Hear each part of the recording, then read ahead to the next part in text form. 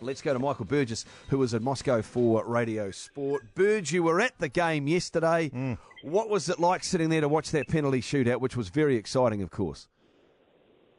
Well, I was thinking about this today, how I'd sum up the atmosphere, and I guess if you think about the atmosphere, the sense of, I don't know, despair and destiny and euphoria at the Rugby World Cup final in Auckland in 2011, and times that by 10 or 20, that's about what you had with 25,000 Colombian fans in there. You felt like you're in Bogota, a small pocket of English fans, but knowing that this was their moment, this was their World Cup to change, their destiny and the history for generations.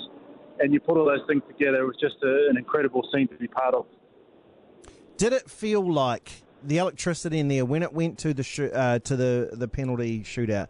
Did it feel like to you that in those first couple of shots that the Colombians felt like they had it and that the English just felt like it was going to fall through the floor for them?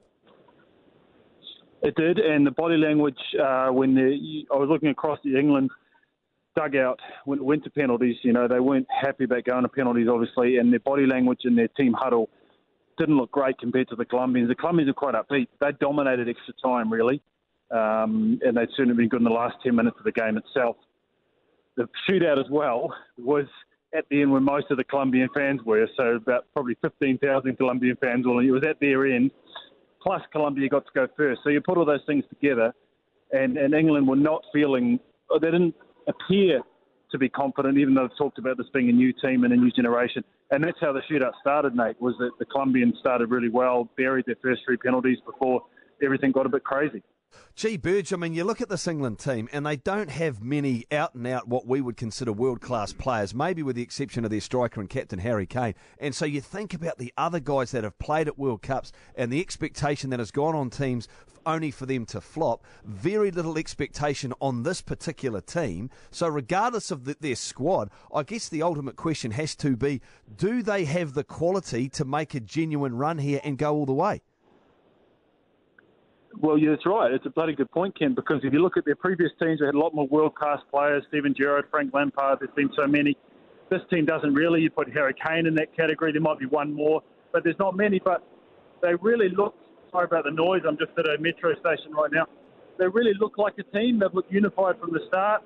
Whatever Southgate is doing has worked, and they had managed to kind of get rid of all that baggage that England teams have been infamous for, really. Every tournament they come in with all this baggage, failure and all these other issues. That's all gone. There's no personalities in this team. They're all united and together, and that's a pretty powerful force. So I certainly think they'll beat Sweden. It'll be close, but they're too good for Sweden. And then they're in the semi-finals, and things are going to start to go crazy. Already we're hearing talk of there's a whole lot more fans coming over because there hasn't been many here at all. There's a whole lot of fans flooding over, and a whole lot of journalists. It's going to be very hard to get a desk in the media room anywhere England are playing because the journalists are coming from everywhere. They're so excited.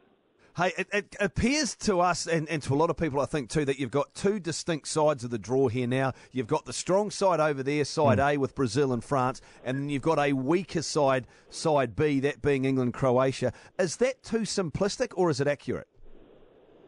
No, it's accurate, and it's a bit unfortunate. It happens in World Cups. It's happened before. I remember in other tournaments, 2002 was an example, but this is one of the worst, not worst, but this is one of the most pronounced I can remember because I've got no doubt that 3 of the best 4 teams left are all on one side, and I also think it's most likely that the winner is going to come from one side. Look at Brazil-Belgium, the quarterfinal. That could be a final.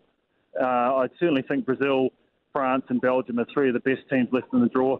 Uruguay's not far behind them. So England is on the softer side of the draw, which puts England and Croatia in a really good position because they'll be thinking, gee, we can make the final here. And then once you're in a final, as we all know, seen over the years in all kinds of football finals, anything can happen. But yeah, the quality is on the other side, which is a bit of a shame really for a purist because it means that a couple of really good football teams, really good teams are going to miss out on a World Cup final.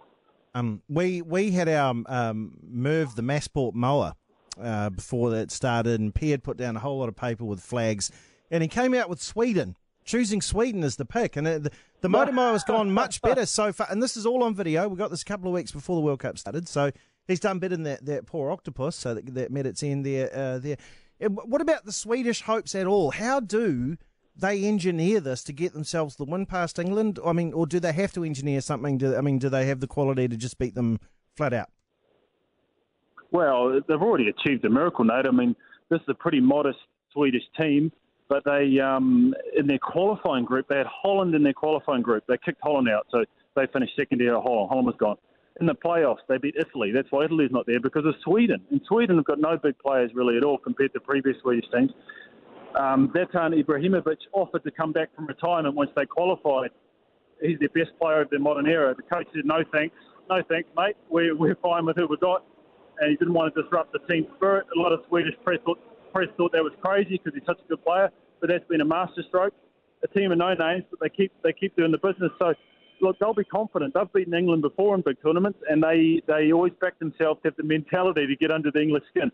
But I do think this England team's a bit different, and their belief and their confidence and their momentum will carry them through. And they've just got that extra touch of class, especially in the final third for Sweden. So I certainly hope England win. I think Sweden being in the semi-finals wouldn't be too good football-wise.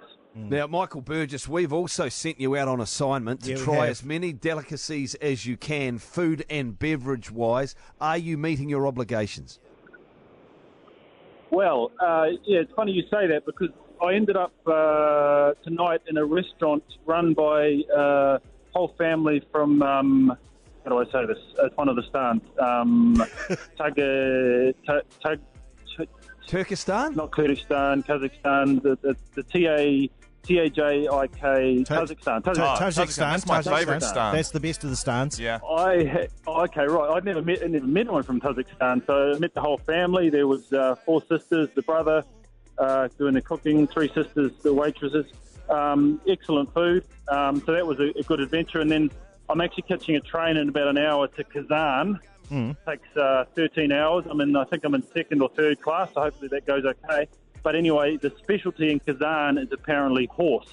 Hey! Big thing that people eat there. So I personally won't be in the spirit of Bone Crusher, Waverley Star. Sure. I won't be indulging. Oh, I won't be indulging, but I'll try and find someone who will. So I can tell you about Jason Pine ate guinea pig. Yeah, I've eaten rat. You got to try, but you got to manger le cheval. I don't know, that's not even Russian, but you know what I mean. It'll be a slow cooked thing, I'd imagine. But I've never had a sporting hero that was a guinea pig or a hamster.